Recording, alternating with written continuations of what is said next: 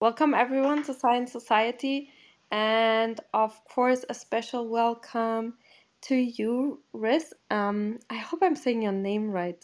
Is it Riz? Reese. Yeah, it's pretty close. Good enough. Reese. Okay, Reese. Yeah, I'm sorry. Good. that's all right. And let me give the audience a short introduction so they get to know you a little bit, and then I'll ask a few questions, if that's okay with you, a few interview questions before we go and dive into your research. So Dr.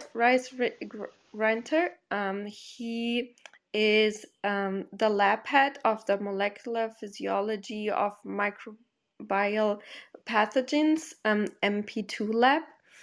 And he is at the Monash University in the Biomedicine Discovery Institute. And he is originally from South Australia, and he did his PhD at the University of Glasgow. And then he relocated to Monash University in 2015, where he worked as a research fellow and Professor Travers Lithgow's lab and Professor Chris Greening's lab. And then in 2021, he started his own independent lab. And he has his interest in molecular physiology of bacteria and a strong experience in applying a combination of structural biology, molecular cell biology, and chemical biology to address important questions in this field.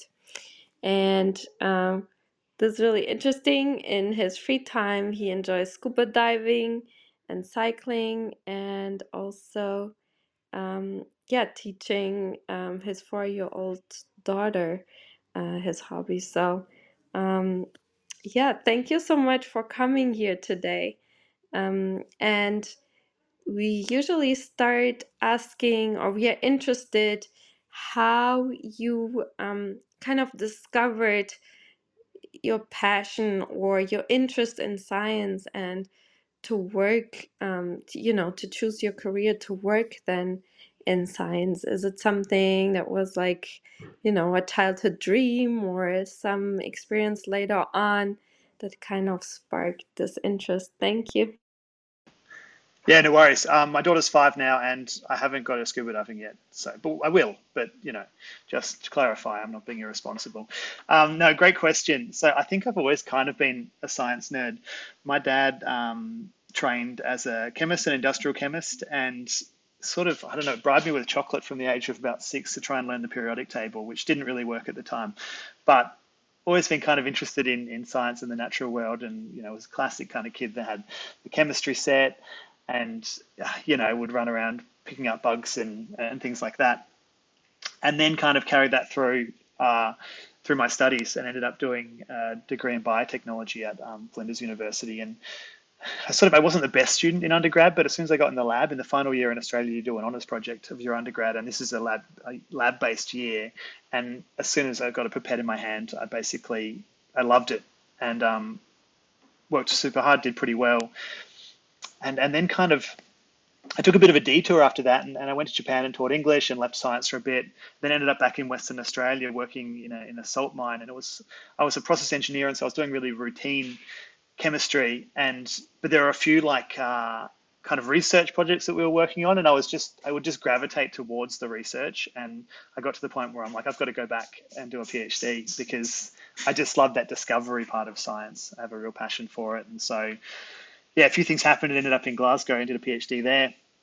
Fell in love with microbiology, bacteriology, and also structural biology, which I'm going to talk about a bit today. And so this is understanding how the molecules that make up our cells in our bodies and bacterial cells, how they function on a molecular level. It's just something which it kind of blew my mind at first, and it's just been a enduring passion of mine.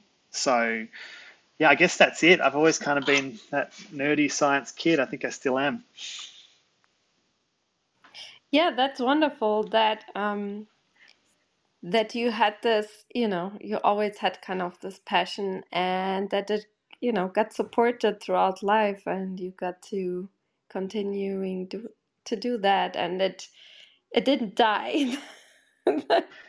Because Well, science yeah, is, also sometimes academic science has tried to kill it. It's still going, but it's tried really hard.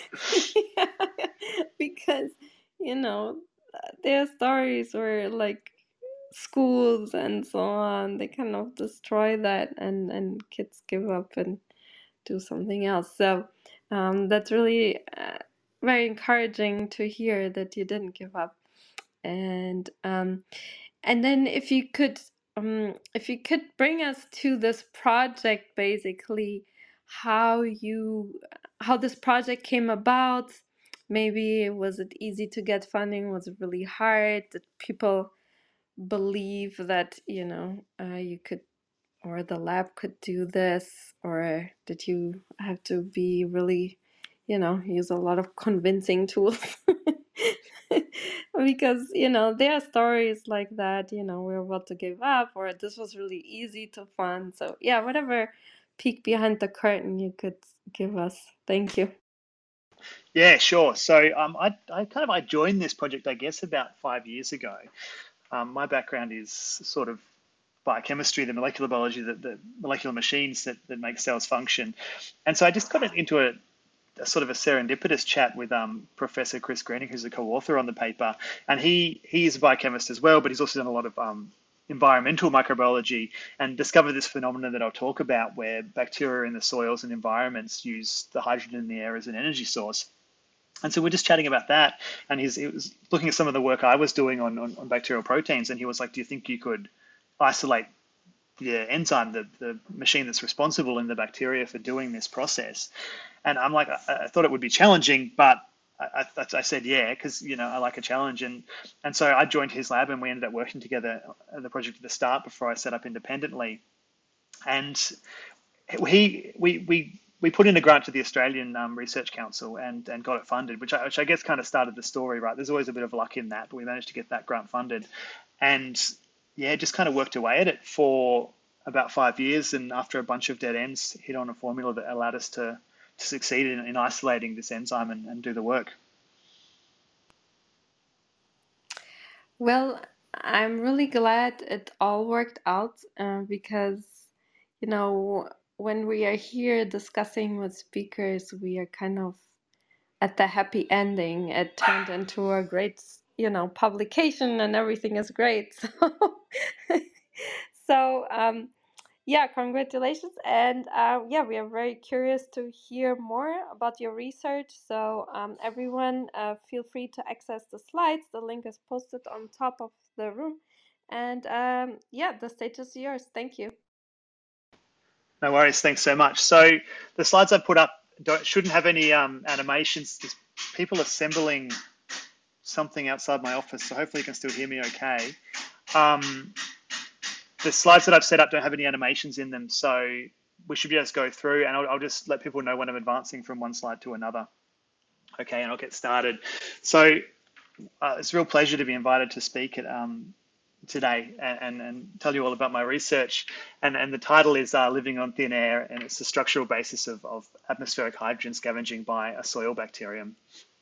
So I'm going to start out with a bit of background, and then I'll go into the content of the paper and the discoveries that we made. And so the starting point I wanted to talk about is where this study began, and it's bacterial consumption of atmospheric hydrogen. And to introduce this, the first concept I wanted to introduce was the concept of dormancy in bacteria and how it allows them to survive nutrient deprivation. So environmental and pathogenic bacteria survive resource deprivation by entering a dormant state.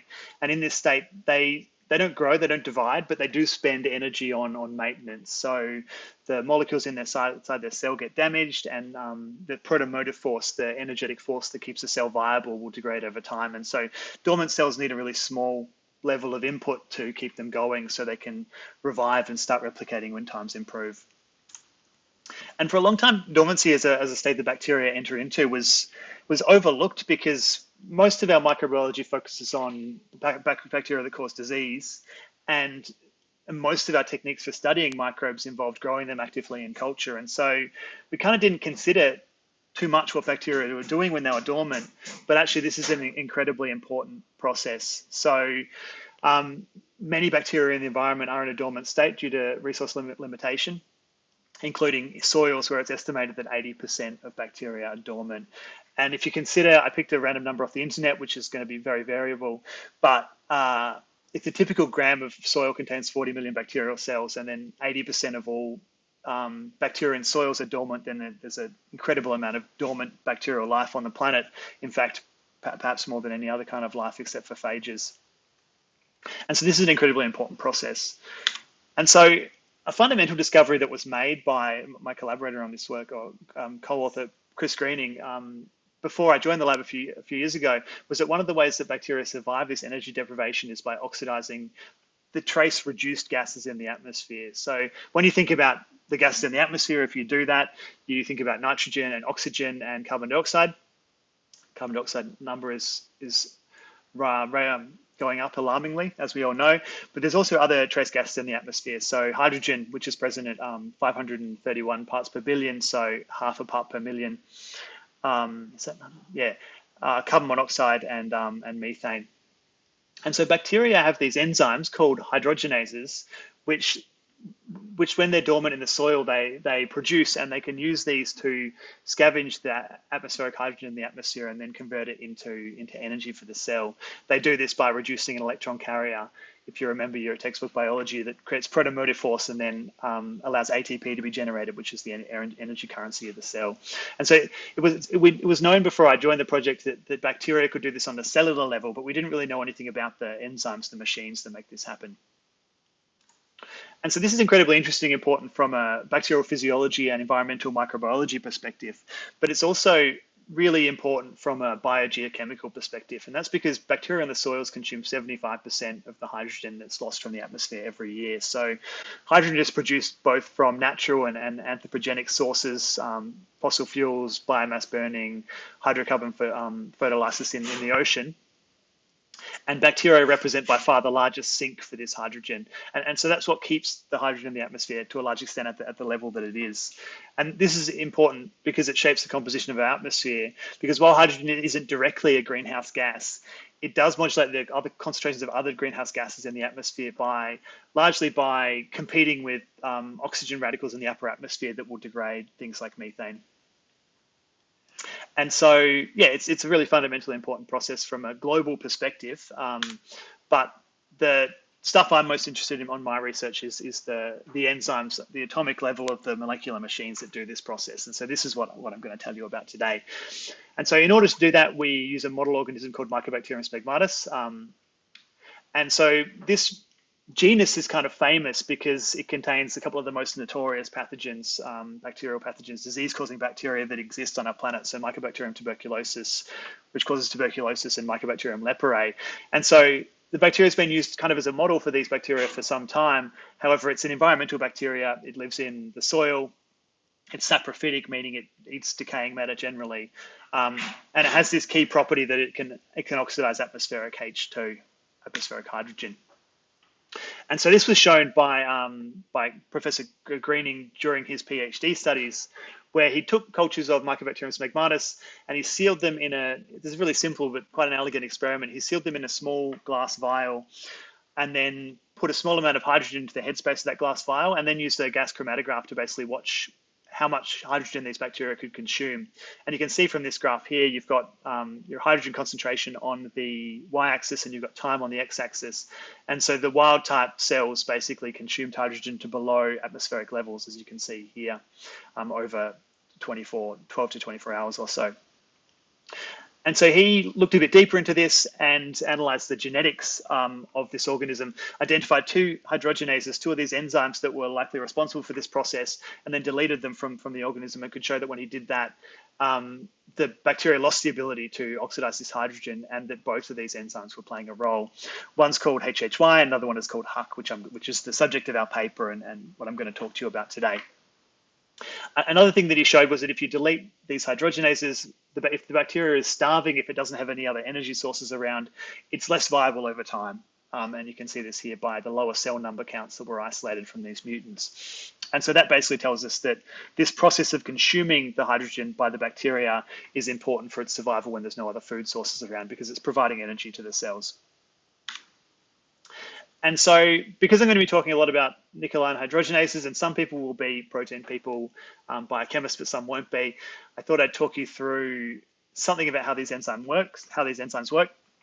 So you've got a picture on my screen, which has a picture of the atomic structure of the enzyme. It's got a large subunit in blue and a small subunit in green. The actual catalysis, the splitting of the hydrogen, occurs in the large subunit at a nickel cluster that you can see in the middle in green. And then the reaction that's being mediated here is the splitting of molecular hydrogen H2, as you can see at the top of the screen, into 2 protons and 2 electrons. So I realized I forgot to tell people I was advancing slides. So we're currently on slide 9. Apologies for that. If I forget anything else, feel free to jump in and tell me that I've lost you. And so the upshot of this reaction is that the electrons that are produced are what's known as quite low potential electrons. And so if you transfer them to a higher potential electron acceptor like oxygen, you can produce energy, you can do work in an electrical circuit. And so this is what makes these enzymes useful for energy generation. And you can see the electrons are transferred by these balls here, which are iron sulfur clusters in the enzyme. Okay, I'm advancing to slide 10 now. Apologies for that. So we're going to talk about the isolation and characterization of this enzyme HUC, one of the 2 enzymes that this bacteria, Mycobacterium smegmatis, uses to get energy from hydrogen in air. And so we knew the bacteria could do this, but we didn't have a way of isolating the enzyme, of pulling the enzyme out of the bacterial cell. And so a really talented PhD student in my lab, Ashley Kropp, started to work on this project. And first of all, we started to look at the activity of this enzyme in the cells. And so in order to do that, we use a technique called native page, where you break open the cells and you take their insides basically, and you separate them on a gel. So this gel separates things based on size, with big things at the top and small things at the bottom. And then we applied a stain to this gel that allows us to detect the activity of the enzyme, the hydrogenase stain, and you get a purple band on that stain. So we're on slide 11 now. And so you can see at the top and bottom of the gel that there were 2 species in the organism which were staining for enzyme activity. But on the left-hand side, you can see the wild type strain wasn't making very much enzyme. So we isolated a mutant accidentally that made a lot more enzyme, and then we focused on this mutant in order to purify the enzyme. And so now we're going to move to slide 12.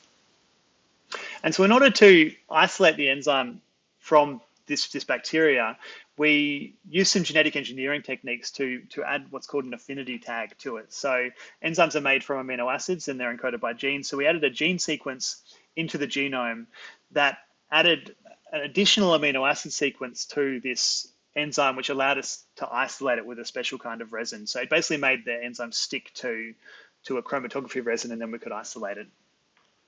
And so Ashley did this work and it worked really well. And we managed to use chromatography to purify the enzyme. And so you can see on the left-hand side, you've got a chromatography trace, and you've got this peak that's in purple that contained our intact enzyme. And then you can see another gel, this in the middle. This is an SDS page gel. So this separates protein based on their size as well. And we could see that this enzyme contained three subunits, so 3 different components. And 2 of those components corresponded to the enzyme subunits I talked about before, this large and small subunit of the enzyme. But there was an additional component that we had isolated that was part of this complex that we didn't know. We didn't know what that was. And so then you can see on the right-hand side, we did a native gel, so a gel where the enzyme is still active, and we stained that and showed that the enzyme was very active, so it isolated the active enzyme. And so this doesn't seem like a lot of work, but it probably took Ashley maybe 8 to 10 months to do this whole process, and it was no guarantee of success. It's very, very technically demanding, so it's a great effort. So now we'll move on to slide 13. So we wanted to know what this third subunit of the HUC complex was, because it wasn't expected to be there. And we were quite curious to know how that shaped how this complex forms. And so we used a technique called mass spectrometry, which basically allows you to identify proteins. So we cut out the band from our gel, where you can see the question marks on the left with a scalpel, and we sent it from mass spectrometry and identified the protein as this as a product of this gene called mSmeg2261. And this was in in the genome of the bacteria directly upstream of our other catalytic genes, of the other parts of the enzyme. And we knew that that gene was there, but we didn't know what it did. And so this confirmed that it was an additional part of this complex. And then if you can see on the right-hand side, Ashley made a knockout of this gene and showed when we made the knockout, we lost this high molecular weight complex species of the enzyme. So you can see where it says wild type, you've got a band that's quite high up. It's around 900 kilodaltons, which is a large size. And then in the knockout, that high up band is gone, showing that we're no longer forming the complex. So this protein component is important for complex formation. And so that's kind of the isolation and the characterization of the enzyme. I'm moving on to slide 14 now. And so inside bacterial cells, the things that make these enzymes special, these hydrogenases special, are that and allow them to oxidize atmospheric hydrogen, is that they're very sensitive, they're very high affinity, and they're insensitive to inhibition by oxygen. So there's other hydrogenase enzymes that have been studied in the past, but none of these enzymes have these properties, and so they can't get the energy from the hydrogen in air. And so we wanted to check that with the isolated enzyme that it still had these properties, because we thought maybe it might be something to do with the bacteria and the context of the enzyme in the bacteria. And so we did some activity assays, basically. And so you can see on the left-hand side, it's the same experiment I talked about before, where you seal some of the purified enzyme in a glass vial, and then you add some hydrogen into the headspace of the vial, and then you test the concentration of hydrogen over time using a gas chromatograph. And so you can see with the pink line that very quickly the enzyme consumed the hydrogen to below atmospheric concentration, and in fact to the limit of detection for our instrument. So it's basically sucking all of the hydrogen out of the air, which was a phenomenal result. And then we tested the kinetics of the enzyme, so its ability to function in different concentrations of oxygen, and you can see this on the right here. And so when you have 0% oxygen in the buffer you're doing the experiment in, the enzyme has the same activity as when you saturate the buffer with oxygen. And so this indicates that HUC is entirely resistant to inhibition by oxygen. And so both of these observations were firsts for this class of enzyme and for any catalyst, in fact, that is capable of converting hydrogen into electrons, into electricity. And so then we wanted to directly assess the ability of HUC, of our enzyme, to turn hydrogen into electricity. And so for this, we teamed up with Professor Kylie Vincent's lab at the University of Oxford. And they do a technique called protein film electrochemistry. And so I'm going to break this down to very simple terms. The actual experiment is much more complicated than this. Oh, sorry, I'm on slide 15 now. And so basically what you do is you take your enzyme and you attach it directly onto an electrode, and then you provide it with hydrogen. And so if it's turning the hydrogen into electrons, if it's splitting it, then you can observe an electrical current. And so on the right here, you've got quite a complicated looking diagram of the data output from this. And I'm not going to go into it too much in detail, but if you can see on the right hand side how some of the traces curve upwards at the end, that means that they're producing electrical current. So the y-axis is current density. And so basically what this data shows is that HUC is able to produce observable current in this experiment down to a concentration of about 5 parts per million, which is 10 times the concentration of hydrogen in the atmosphere. But this is a very crude experiment, so it's not very optimized. So this is a very nice illustration that HUC can turn hydrogen into electricity, small amounts of current down to very, very low concentrations. So this was a very cool result too. And so this characterization basically shows us three things. It shows us that the enzyme is very high affinity, it is insensitive to oxygen, and it is able to convert very low concentrations of hydrogen into some electrical current, just to summarize. And so now I'll move on to slide 16, and I'll talk to you about probably the part I find the most satisfying, which was determining the structure of HUC using a technique called cryo-electron microscopy. And so now we're on to slide 17 in the slide deck. So cryo-electron microscopy it's a technique that's been around for a very long time, but in recent times it's become a very useful technique for understanding the structure of biomolecules at the atomic scale. And this is because of a lot of technological advances, but it's become a very cool technique to do.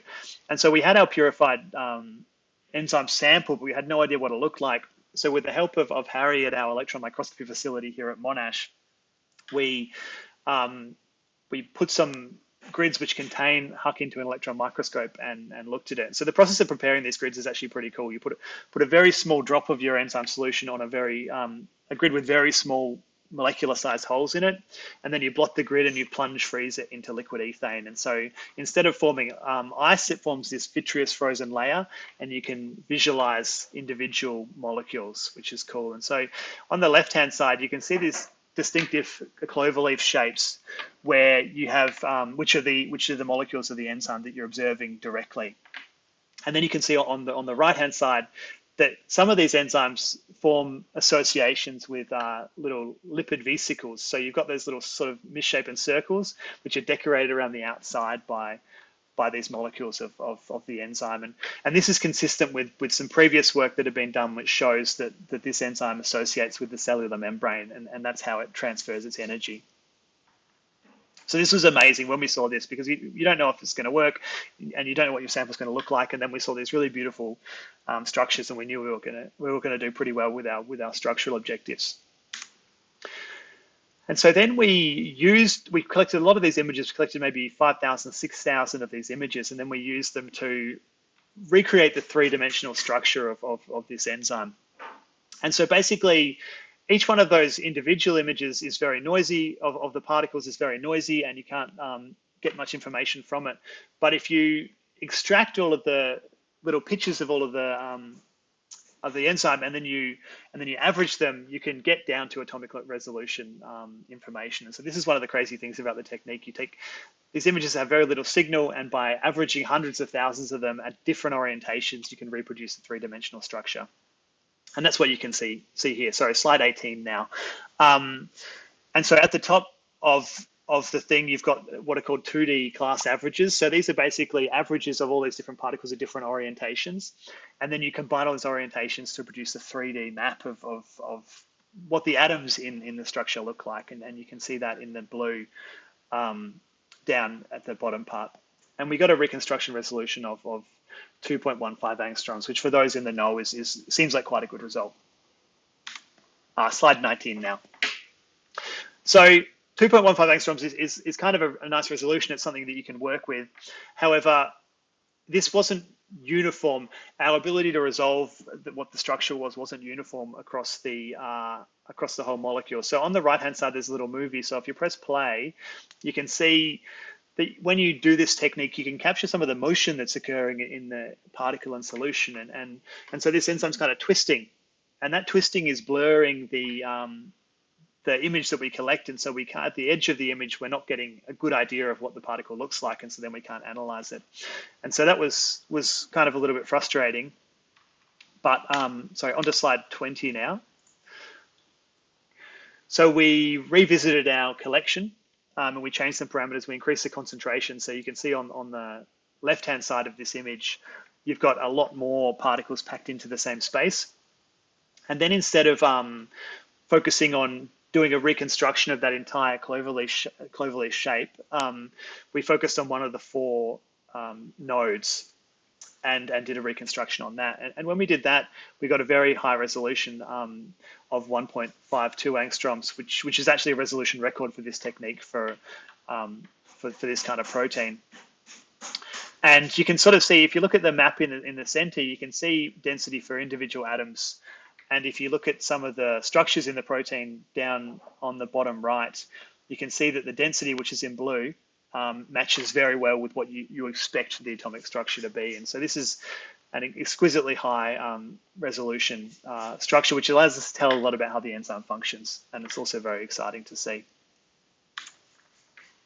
And so that's kind of the majority of the story of solving the structure, except for the fact, if you remember, I said before that some of the particles of this enzyme, sorry, we're on slide 21 now, some of the particles form an association with membranes.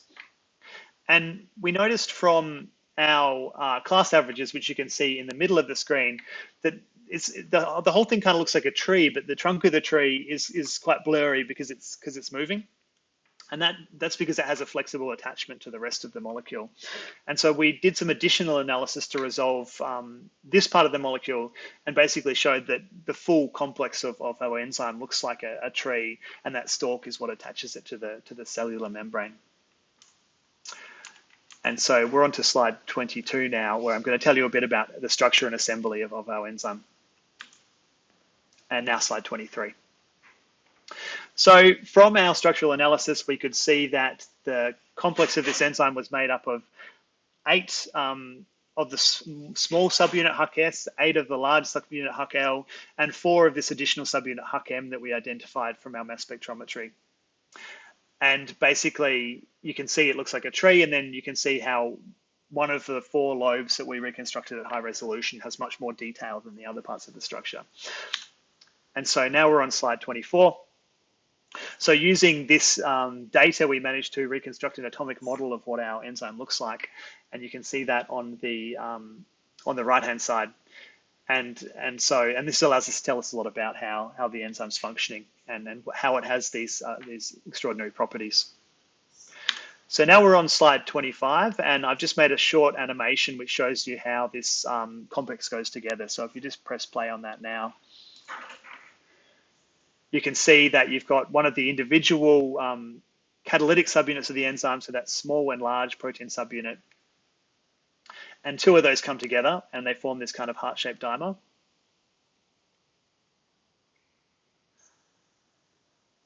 And then if we add in one of those HUC-M molecules, you can see that it forms this kind of sort of long squiggly shape, which doesn't look like it's much on its own.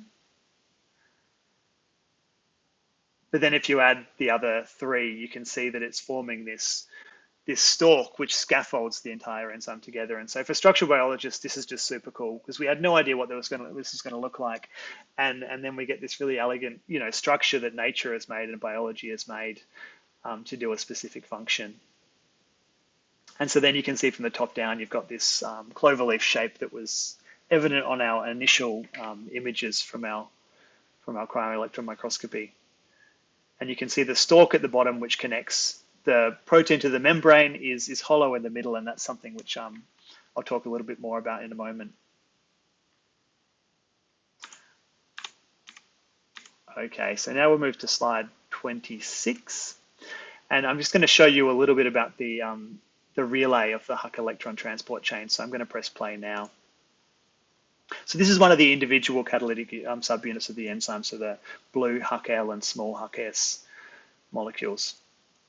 And one of the really nice things about the quality of the data was we could see clearly where all of the different cofactors were that allow the hydrogen to be split and the electrons to be transferred through the enzyme. And we got a really nice look at the active side of the enzyme, which appeared to have an oxygen atom bound showing it's in an oxidized state, which in other enzymes is thought to be inhibitory, but in HUC it doesn't seem to inhibit the enzyme. And there's a really interesting feature, which is the incorporation of a D amino acid into one of the residues that was coordinating the active site. And so D amino acids are basically unheard of in proteins. Almost all amino acids are L amino acids, but because of the quality of the density, we could tell that somehow the bacteria is incorporating a D amino acid in this position. And then finally, we could see the electron acceptor substrate for the enzyme, which is a bacterial electron carrier called menaquinone. Okay, so now on to slide 27. So I just wanted to stop and talk about our D-histidine for a moment. So this is something which is quite unusual because, as you probably know if you've studied early university level biology, proteins are made from L amino acids and D amino acids aren't generally incorporated. But there's a movie which is basically just showing the density. If you press play now, it'll rotate around. But because we could see the position of hydrogen atoms in this structure because of the resolution, we could show that this amino acid was a D amino acid. And the question we kind of had was why would this modification be made? And what we noticed was that other hydrogenases have a histidine, so this amino acid is a histidine, have a histidine in this position, and it's interacting with one of the electron transferring iron sulfur subunits. And so all hydrogenases have a histidine here, but instead of being an L histidine, ours is a D histidine. And we notice it causes a very small change in the structure of the protein in this region, but the properties, the electrochemistry of these iron sulfur clusters is very sensitive to these small changes. So what we think is probably happening is this change is kind of tuning the electrochemistry of the enzyme so that it's able to oxidize atmospheric hydrogen. So this is our working hypothesis, but we have some more work to do here. Okay, so now we'll move on to slide 28. And I'll talk about a bit about the structural basis for Huck O2 insensitivity. And now slide 29. So Huck is insensitive to inhibition by O2, and other hydrogenases are not. And so a lot of work was done on these hydrogenases a very long time ago. And so in order to find a good graph, I went back to 1985 and found this paper where they were testing the oxygen sensitivity of a different hydrogenase from this family. And so if you follow along, this is on the left-hand side. If you follow along, you can see initially that hydrogen is added at time 0, and then you see an increase in activity. And then with the dashed line, you can see when you add air in, the activity basically goes down to baseline, and the enzyme's inactive unless you recover it. Whereas, as you'll know from the data I presented before, Huck is insensitive to oxygen. And so we wanted to analyze our structural data to try and get an idea for why this was happening. And so I'll move on to slide 30 now. And so basically, the catalytic site, so the part where catalysis occurs at the heart of the enzyme, is connected to the outside by these gas channels, and that allows the hydrogen to come from the outside and diffuse into the enzyme, and then catalysis occurs. And so we analyze the radius, the size of these gas channels, and these are like atomic scale structures, but from our structure we can say that. We can analyze this. And so on the left-hand side, you can see the gas channels for that hydrogenase from the previous slide. And they have an average or the bottleneck diameter. So the smallest diameter of these is between 1.21 and 1.29 angstroms. So these are not distant scales normal people ever think about, but yeah, about the radius of an atom, of a hydrogen atom. And whereas the gas channels in our enzyme Huck were significantly smaller, and this was the case for all of the oxygen-sensitive enzymes that have been studied. They all had large gas channels, and Huck had quite small gas channels. And so what we think is happening based on this is that the gas channels of our enzyme have evolved to be smaller, and so they're kind of creating a molecular sieve where hydrogen, which has a slightly smaller atomic radius than oxygen, can get into the active site, whereas oxygen is getting excluded. And so we think that's what allows Huck to be oxygen insensitive. Or at least that was our hypothesis, but we wanted to test this in a little bit more detail. So we're on slide 31 now. And so we teamed up with Simon Khalid's lab, also at the University of Oxford, and they performed some molecular dynamic simulations on our enzyme in the presence of oxygen and hydrogen. And so these are really cool. This is a really cool field of study and really cool experiments where basically you take the atomic structure of your enzyme and you put it computationally in a box with water and with these gas molecules, and then you basically run a simulation that simulates what would be happening to it in its native environment. And then you basically observe what happens, and it's sort of like running an experiment built on the computer.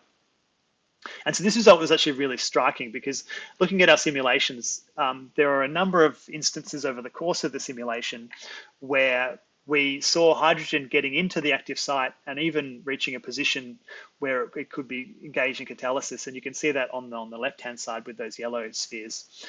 But however, all the oxygen molecules in the simulations were stopped at a bottleneck outside of the active site. So this really supported our hypothesis that these narrow gas channels were leading to exclusion of oxygen, and showing how evolution has kind of evolved these enzymes to cope in an environment that would ordinarily poison them. Okay, so now we'll move on to slide 32, which is menaquinone is the electron acceptor for Huck. So one thing we didn't know about this enzyme was once it breaks open hydrogen, it sends its electrons somewhere, and they need to be transferred into the cellular electron transport chain. So this is the series of enzymes that develop a protomotive force which makes ATP and keeps the cell alive. And so when we did our structure, we noticed that there was density in the structure for this molecule menaquinone, which is the membrane-bound electron acceptor for the electron transport chain in this bacteria. And so in order to test if this was actually the case, we tested how far. Sorry, I'm moving on to slide 33 now. I hope I'm doing okay there. we tested how fast the enzyme was when it had a different substrates to accept electrons. So these kind of reactions require two parts, right? So the hydrogen is split and then it releases electrons, but in order for the electrons to function, in order for the enzyme to function, it needs to send its electrons to something. Otherwise, the electrons just build up and then the enzyme stops. And so there's a side on the other side of the enzyme at the end of those iron sulfur clusters where an electron acceptor substrate attaches, it accepts the electrons and then it goes away and then the enzyme keeps working. And so the better your electron acceptor substrate is, basically the faster the enzyme will run. And what we saw on the left-hand side in that graph is that when we used a compound called metadione, the enzyme was much faster than when we used other non-specific compounds. And so metadione is the active portion of this molecule metaquinone. We can't use metaquinone in these assays because it's too hydrophobic. But basically this shows us that enzymatically, metaquinone is the electron acceptor. But this was a little bit curious for us because we know that Huck is, so I'm going to move on to slide 34 now, because we know that Huck is associated with the membrane of the cell, but metaquinone is hydrophobic, and so it doesn't like to leave the membrane. And so it was a real question for us of how the metaquinone is getting into the enzyme so that it can be reduced with hydrogen and provide energy to the cell. But looking at the whole structure, we think we have a pretty good idea of how this works. And so I'm just starting this movie now, so if you want to look along. So this is an animation of the entire Huck structure with all of its cofactors and electron transport chain. And then I've made a transparent view of the top of it, and you can see in purple all of those metaquinone molecules which were bound to the structure. And here's just a different view of that, rocking back and forth, just so we have time to equilibrate to what the structure looks like. And so if we zoom in, we can see that these metaquinone molecules are very close to those iron sulfur molecules, which transfer the electrons. And so transfer is very favorable. And so one thing we noticed was that the interior of this part of the enzyme was entirely hydrophobic. And so it's lined by amino acids which don't like water. They're hydrophobic, and so that's a nice environment for the quinone to sit in. And the other thing was this tube that attaches the enzyme to the membrane is also entirely lined by hydrophobic residues. So it can basically act as a funnel, which allows the metaquinone to get into that chamber in the middle of the enzyme and then be reduced by the enzyme. As you can see there, hopefully that worked okay. So I'll move on to slide 35 now and sum up the biology of what we discovered from this system. And so basically Huck is this large multimeric protein complex which attaches to the cellular membrane, and it has 8 active catalytic enzymes.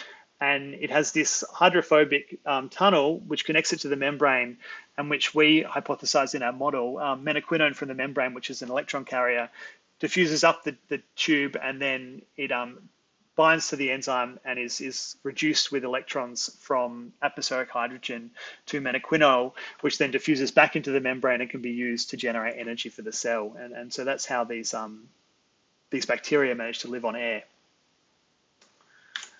And so I just wanted to really briefly talk about what potential applications this enzyme might have for converting air into electricity, because there was a fair bit of press on this when the paper came out, and some of it got a little bit hyperbolic. So I'm going to try and bring it back to ground level. But we do genuinely think that this enzyme and this process that we've discovered has really good potential for developing fuel cells and other devices that might really help us in the future. I would stress that what we've done here is we've made the discovery, but we haven't, we need to combine this knowledge with a lot of engineering and a lot of expertise to turn it into anything. And so now we're on slide 36. So what we've shown is that Huck is an incredibly efficient catalyst for converting H2 into electricity. It's far more efficient than anything else that's been discovered. And it's also highly resistant to oxygen, carbon monoxide, and carbon dioxide, which are molecules which inhibit other fuel cells. Another thing is it can efficiently produce electrical current at low concentration of H2, including sub-explosive concentrations. So hydrogen above 4% in air is explosive. So there's a bit of awkwardness dealing with that sometimes. And the current fuel cell technology that's most common requires pure hydrogen at 99%. So we think there's some possibilities there. And the other thing about making this enzyme is, if we can do it efficiently, is it doesn't require rare metals like platinum or palladium, which have a cost associated with their mining. So it's made from relatively simple and readily available stuff, at least on an atomic level. So I'll now move on to slide 37. So I did a bit of mathematics to figure out exactly how much energy there is in air from hydrogen. And the concentration of hydrogen in the air is quite small, as we knew it's 0.053 parts per billion. And so based on the calculations that I did, every meter of squared of air contains the hydrogen equivalent in energy to 1,000th of an AA battery. And so if an average American home is 720 meters squared, then the air in it contains hydrogen which has about the power of 0.6 AA batteries, right? Which isn't an awful lot. But if we could figure out a way to passively extract this hydrogen efficiently, then potentially there could be enough energy available. But this is not technology that exists, and I don't know how we would do this, but it's just kind of a nice thought experiment, I thought. So now I'll move on to slide 38. But another thought experiment is, if there's 1% hydrogen in air, then there's a lot more energy in that, and that's at a sub-explosive concentration. And so if that's the case, then 1 meter of squared of air contains the equivalent of 16 AA batteries, and a liter contains 1.6% of the energy of AA batteries. And because gas can be conveniently stored and compressed to a high density, then even a low amount of hydrogen in air could provide a useful amount of energy, coupled with a device that was powered by Huck. So this is sort of the direction that we're thinking in terms of taking the technology further. But any suggestions or thoughts would be really welcome. And so one place that this could maybe be used is in waste streams that contain a small amount of hydrogen, but it's not enough for other technologies to work on, and also for fugitive emissions. So one of the issues that has been flagged with fuel cells generally is that a certain amount of hydrogen escapes from them. And so if we move to a really hydrogen-intensive economy, we'll actually be putting a lot of hydrogen into the atmosphere, which will have a knock-on effect with global warming. And so there's concerns that will end up creating a problem as well, and it won't be as clean or carbon mitigating as we first thought. And so that's really about it for the science. When we were making our press for now I'm on slide 39. When we were making our press for this paper, we made a little animation showing how this works. So basically we had our bacteria. I'll talk you through it. So we'll go back to the start. So if you press play now, we have a bacteria in the soil, and it's eating hydrogen to stay alive when it's starved. And inside the bacteria, there's this enzyme Huck, and it splits the hydrogen and makes electricity. And we took the enzyme out of the bacteria, not using tweezers. And when you put it into an electrical circuit, it can produce some electricity. And so this is sort of our thought experiment for how we could use this technology moving forward. And that just leaves me with the acknowledgements, because obviously, so this is slide 40 now, sorry. Because obviously this is not something which, a single person can do alone. And so many people helped with this, including Professor Chris Greening, who was the co-lead on this study and started this project off and did at least an equal amount of work of the project all the way through. Ashley Kropp, who did a lot of work in the lab, and collaborators from Uppsala University, Oxford University, Ohio State University, Otago University, and the Free University of Berlin. And so that's about it. Slide 41 is just my lab. It's the Grinter lab. We're at Monash University Biomedical Discovery Institute. And current lab members include myself and 4 PhD students, Ashley Kropp, Daniel Fox, Fabian Munda, and David Gillette. And we're currently recruiting people. So thanks so much for listening. And if there's any questions, I'd love to hear them. Yeah, thank you so much for this really beautiful presentation.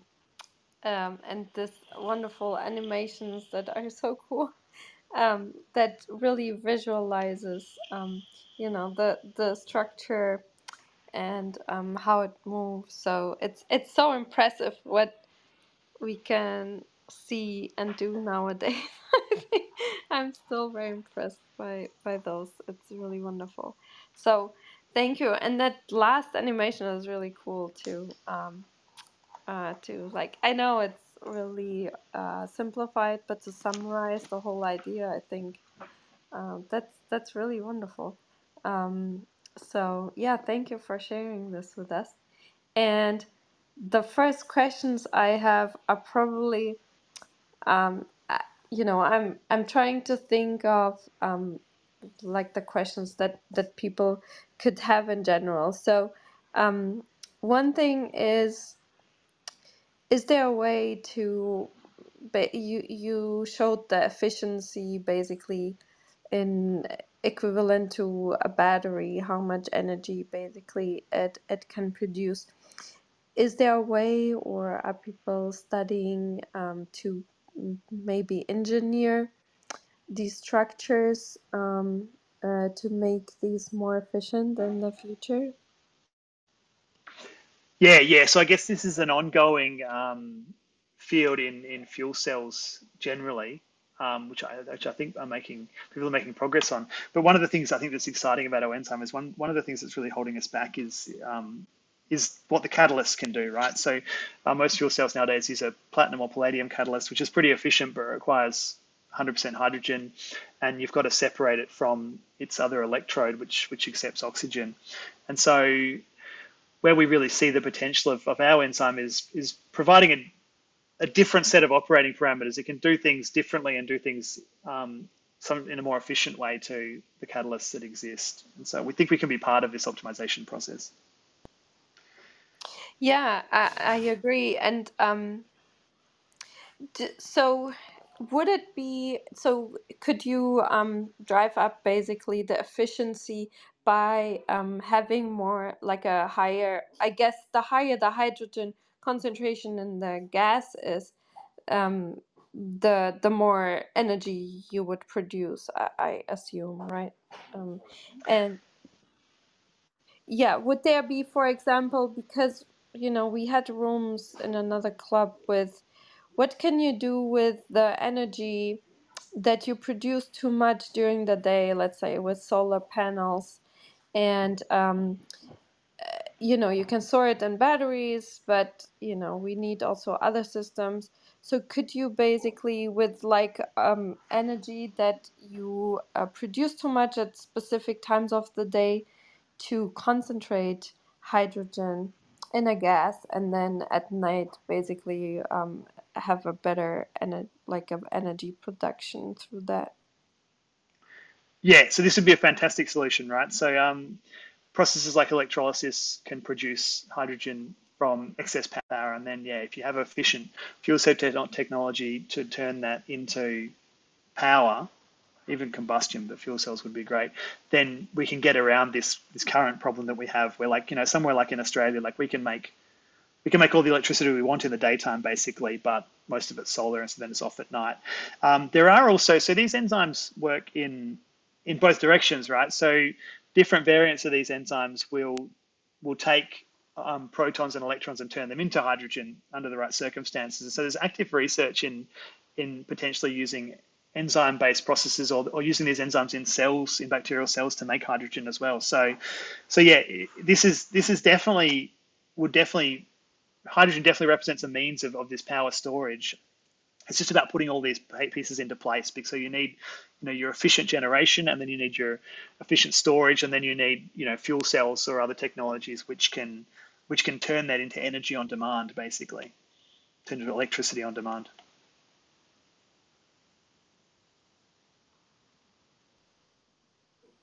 Yeah, yeah, I think it's really great. Why I'm thinking a lot about this is, in Germany, where I grew up and studied most of the time, the nuclear power plants got turned off, and then to kind of not have more fossil fuels and meet the climate requirements.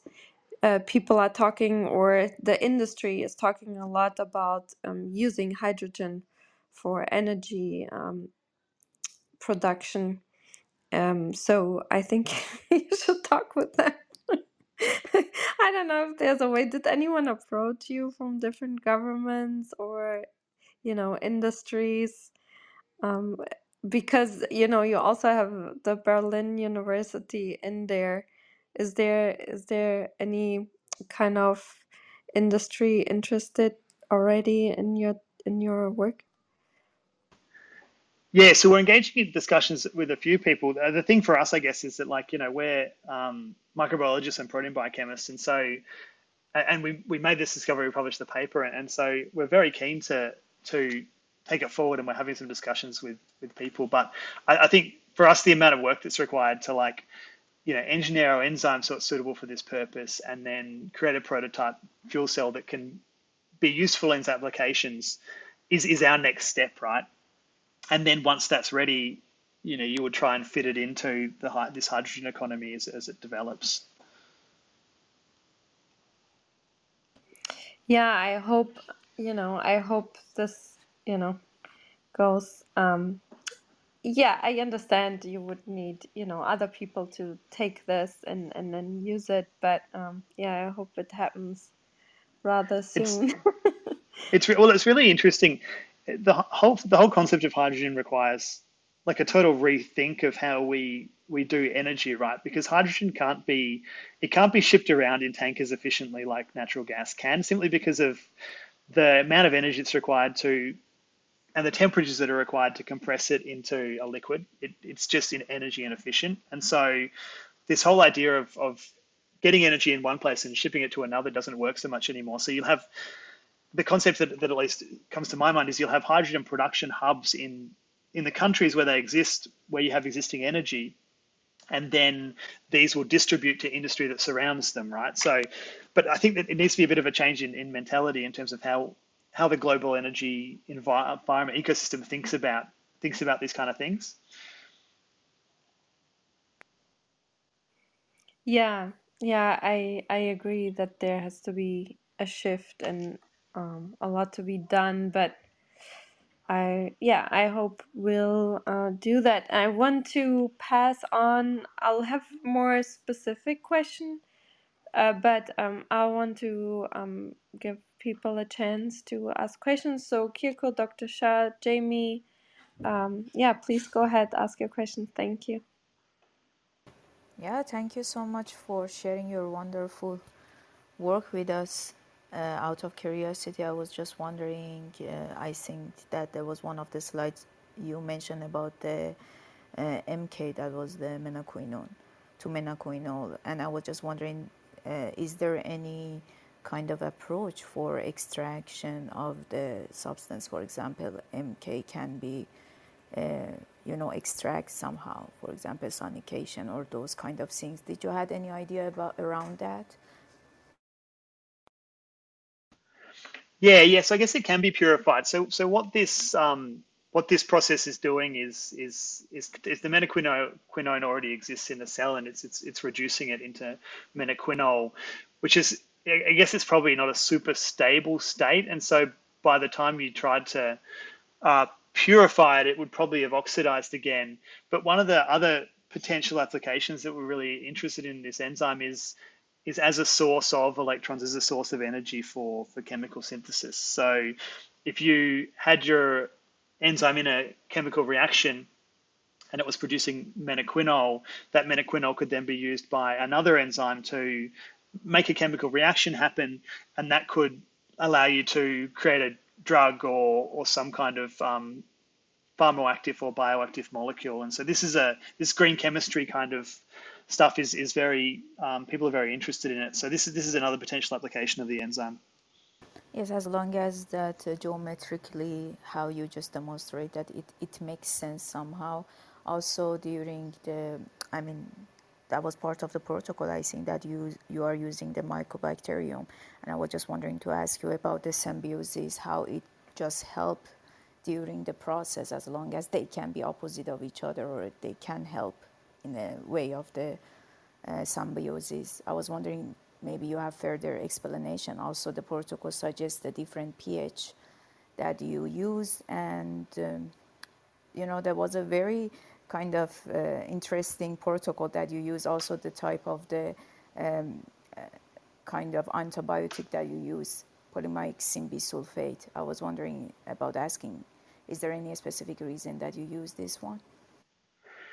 Yeah, I guess it's a bit of serendipity in a way, right? So for uh, for getting bacteria to do things you want them to, especially genetically, or to carry DNA, which is useful, you usually use an antibiotic selection marker. So otherwise, because bacteria try and be as efficient as they can be, they'll get rid of stuff they don't need. So you provide them with the DNA that you want them to have, but then you put an antibiotic resistance gene on it, and then you grow them with the antibiotics so they keep the genetic material. But usually the kind of antibiotic that you end up using is just it's based on what other biologists have historically isolated from the environment. And so people discover genes that cause resistance to antibiotics, and then they'll use them as a tool. And so I think it's probably more of a just what people happen to come across and found that worked in the past. But with the mycobacterium, that was symbiotically, right? The use of that as part of the protocol. Symbiote. Sorry, I'm not quite sure Yes, I what you mean, mean by I was symbiotically. wondering about the, I mean, kind of, um, because as part of the protocol, you suggest that they can be opposite of each other as well when we are talking about E. coli versus mycobacterium for using as a part of the protocol. That's why I just asked about. Yeah, so rather than using E. coli, so Mycobacterium is the original organism that produces for a lot of different. E. coli is kind of the easiest bacteria to use to make these kind of proteins, but in this case, Mycobacterium it was a better choice because of how complicated these enzymes are. Thank you so much. No worries. Yeah, Kirko, did you have a question or comment? Okay. In the meantime, Jamie, you came on stage. Do you want to ask something? Thank you very much, Katharina. First of all, Doctor, that was a really amazing talk. Thank you so much for this. And I actually am gobsmacked. This concept is genius. This bacteria like get electricity from hydrogen. That's amazing. Um, and so my question is, well, actually, first of all, the molecule size paper that was frozen, that was really cool. You weren't lying. You definitely came through on that one. That was very, very, very cool. Um, and so my first question is, I'm trying to understand. See the when you're looking at the when the bacteria is making these turning the air into electrons, right? What is that doing then when it's in a dormant state? Is that like little electric current keeping it alive? Is that what that's like a low power setting or something? Is that what the electrons are doing?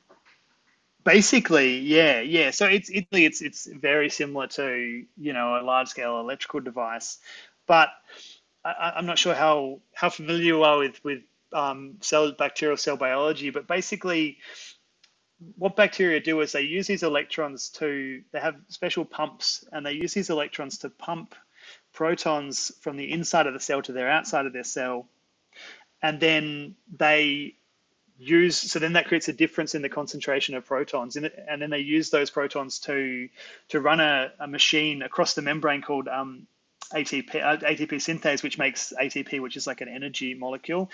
And I guess the best way to think of this is it's basically kind of like a hydroelectric dam, right?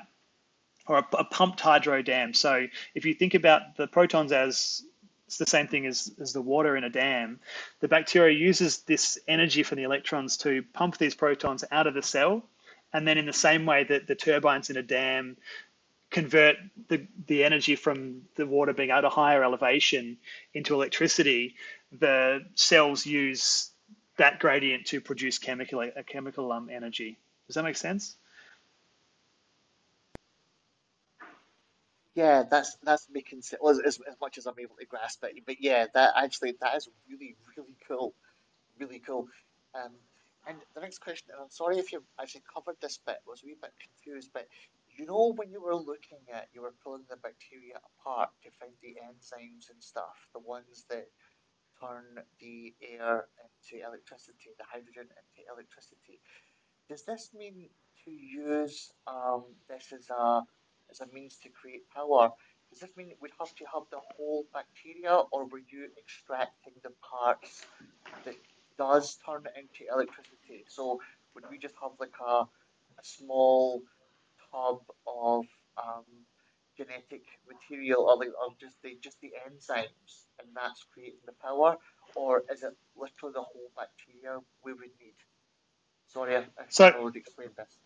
no, I don't think I did. I don't think I did. I mean, I kind of did in the purification, but I don't think I addressed it explicitly. It's a really good question.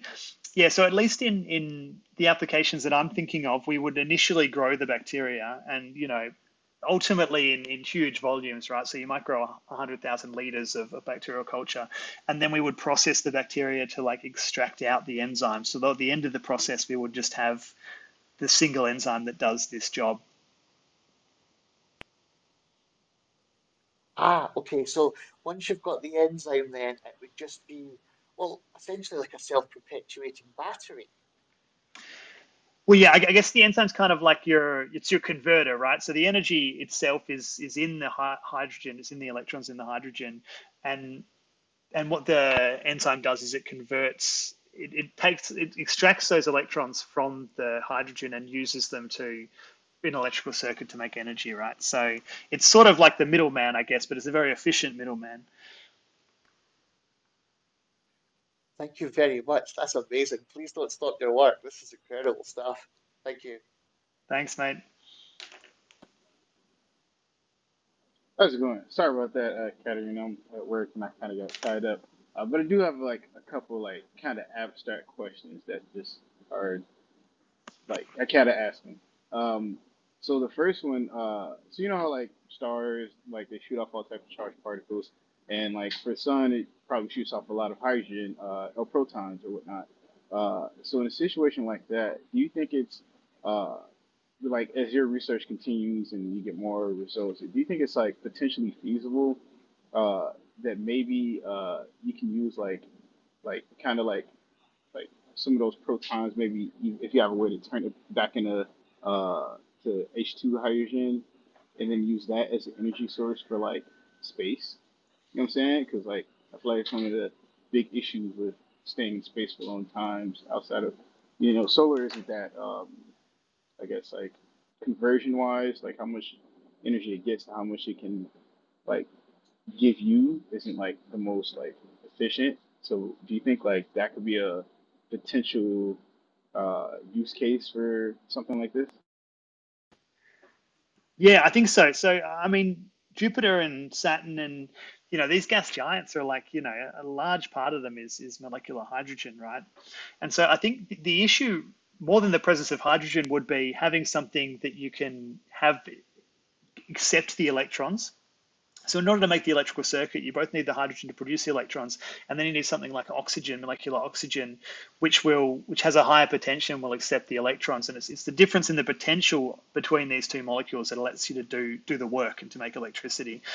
And so if you could find, I don't know, something in like the asteroid belt, because it doesn't have to be oxygen, it can be any kind of other oxidized compound. If you could find something which could accept the electrons, then you would basically have an unlimited source of power, right?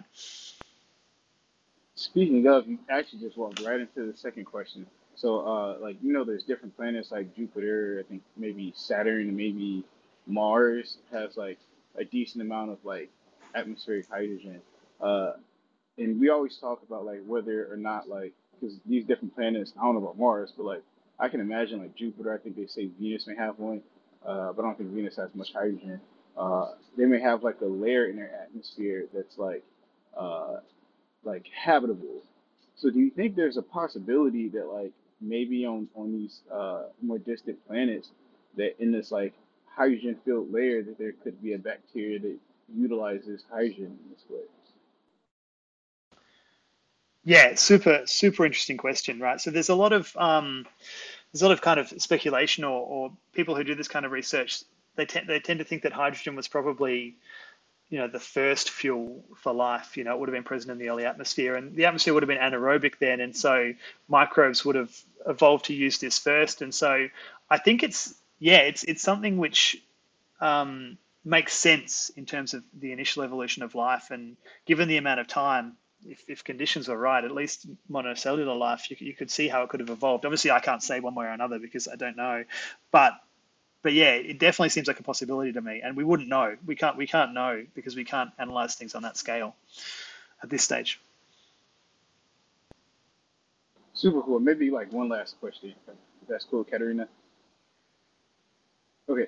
Um, so I don't know if you may have mentioned this, but did you guys ever like investigate like I guess evolutionary closeness of like the bacteria that you isolated this like protein from with like other members of its, you know what I'm saying, its taxonomic family to see like which one has more conserved units up to like I guess get like an evolutionary age? Like was it something that kind of it didn't change much, or did it pick this up like further along its evolutionary path?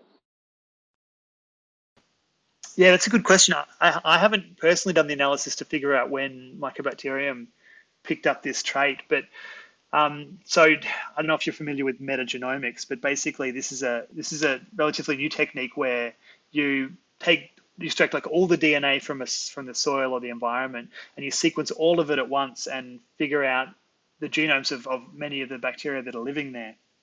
And so based on those techniques and analysis of that data, it's predicted that between maybe, depending on the environment, between 50 and 80% of bacteria living in soils have enzymes that are capable of doing this, right? So it's not the exception, it's more of the rule than the exception that bacteria everywhere are using this as an energy source.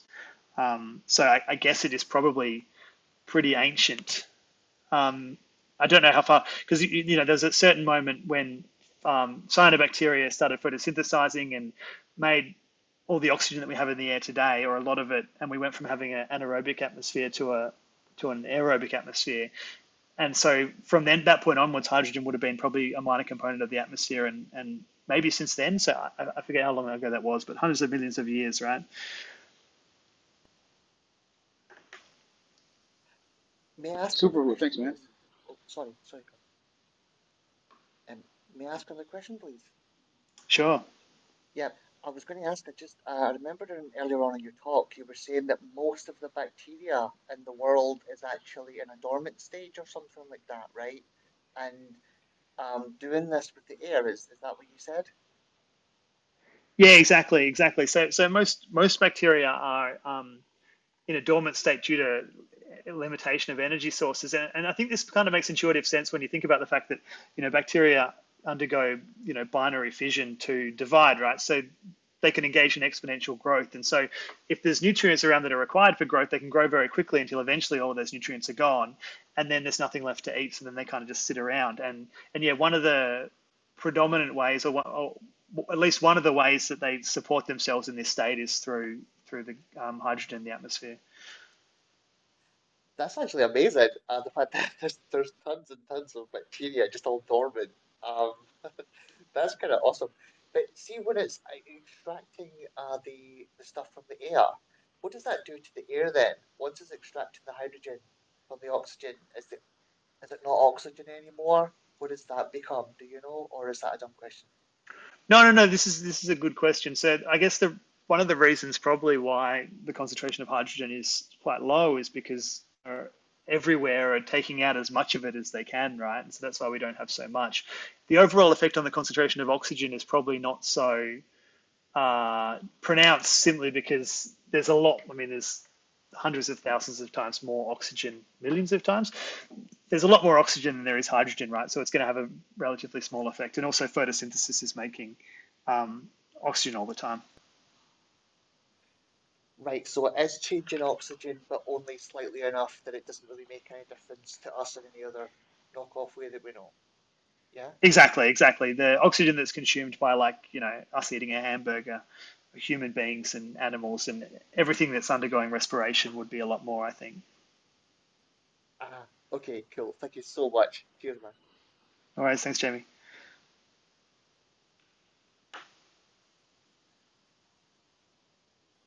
Yeah, thank you so much for answering all the questions. I wanted to check in with you if you have still time for like a couple of questions, or if you need to leave. Yeah, I can hang around for another 5-10 minutes or so. This is no problems. It's really nice to be here. Okay, wonderful. So, yeah, welcome, John. Please go ahead and ask your question. Thank you. Thank you. Yeah, this is a wonderful talk because it really broadened my mind to see some bacteria even use the hydrogen as an energy source. My question is hydrogen the only source, energy source for those bacteria? What are the benefits of having, if this is true, what's how prevalent is this are those bacteria in nature? Do they have a significant uh, play a significant role in environment, say like ecology wise? Yeah, great questions. So hydrogen isn't the only thing they use. Bacteria actually also do this with the carbon monoxide and the methane that is in the air as well. And we're working a bit on the carbon monoxide side of that. We didn't have time to talk about it today. So any of the gases in the air that basically can give the bacteria energy, they seem to be using. And depending on their ecosystem, the bacteria that do this can be quite prevalent. And so especially in really dry, energy-starved environments like Antarctica or deserts, hot deserts, up to 80% of bacteria are oxidizing atmospheric hydrogen, and quite a few are also oxidizing carbon monoxide and methane. And so basically, I guess if there's other food sources around, like if you're in an environment where there's more photosynthesis, there's more inputs of carbon-based energy sources, probably on the whole, less bacteria will be doing this. But if you're in an incredibly starved environment, then bacteria are much more likely to be, and they can be dominant members of the microbial community. Another thing that's really interesting is, so the product of hydrogen oxidation with oxygen is water, right? And so we did a bit of maths for a paper we did a while ago, and it kind of suggested in somewhere like Antarctica, where basically there's no free water available, this hydrogen oxidation could also be a source of metabolic water that could help keep cells hydrated. So there might be other benefits to it as well. Yeah, another question is since hydrogen is a very, very low C concentration in atmosphere, do those bacteria have a C mechanism of concentrated hydrogens to collect the hydrogens? Just curious. Yeah, they don't really have a mechanism of concentration, but how they've kind of dealt with it is to make these enzymes like Huck just incredibly efficient. So the catalytic efficiency, which we calculated of Huck, is really high. So basically, every time the enzyme encounters a hydrogen molecule, it converts it into, it breaks it open into electrons and protons. And so I think that's how they've coped with it, because there's not really a physical way they can easily concentrate the hydrogen. Wow. Yeah, actually, see, I was thinking about in space, there's a lot of hydrogens, so if we can release those bacteria, I don't know, bacteria can collect those hydrogens. Yeah, so what we need in space is we need the electron acceptor, right? So we need something like oxygen that can complete the circuit and accept the electrons for us to make energy. And so, yeah, the abundance of hydrogen, I think, would be no problems, but it's figuring out where we would get, and I'm not sure where we would find a chemical or compound, a substance that we could use to make our reaction happen. Yeah, thank you. No problems.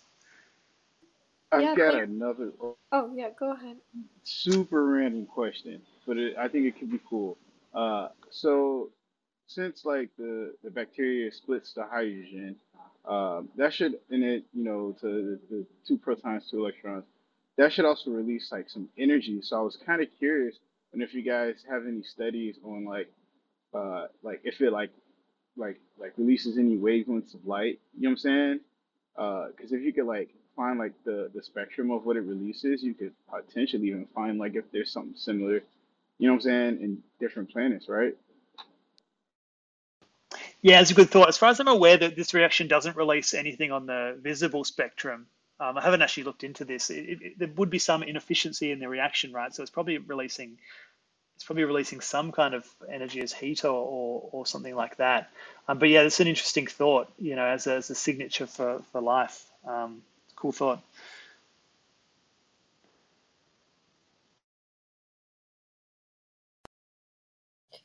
Yeah, thank you for that interesting question. And I wanted to read out one more question from Eric. Um, I think green ammonia is simply a source of H2, but curious if that makes a difference in any of this context, in that the future hydrogen economy might involve lots of ammonia.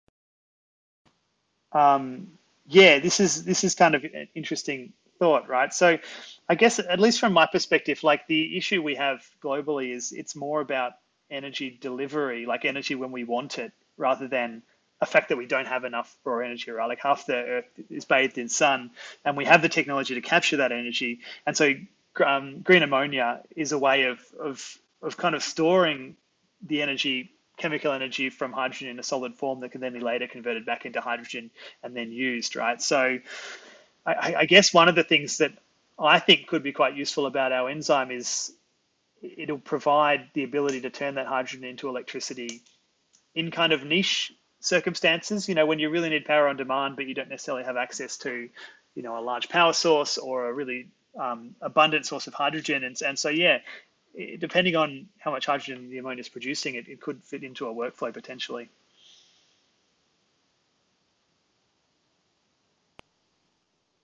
Yeah, that's really interesting. And yeah, I wanted to thank everyone for this really interesting questions that were quite widespread. This shows again that it's so much more interesting if other people than me ask questions. And I love listening to these discussions, and I hope you enjoyed it too today here. Um, to listen, like to speak here and to answer these questions. We had a lot of fun. I hope you enjoyed it, and yeah, maybe one day you'll join us again with some updates of your future research. Would you maybe give us a little bit of a peek into the future, what you're working on, what the future might hold from your lab? Thank you. Yeah, sure. Yeah, it was a real pleasure to be here today. I've not done a kind of presentation or a talk in this format before, and I think it worked really well. And I might come along and listen to some of the future presentations from this house.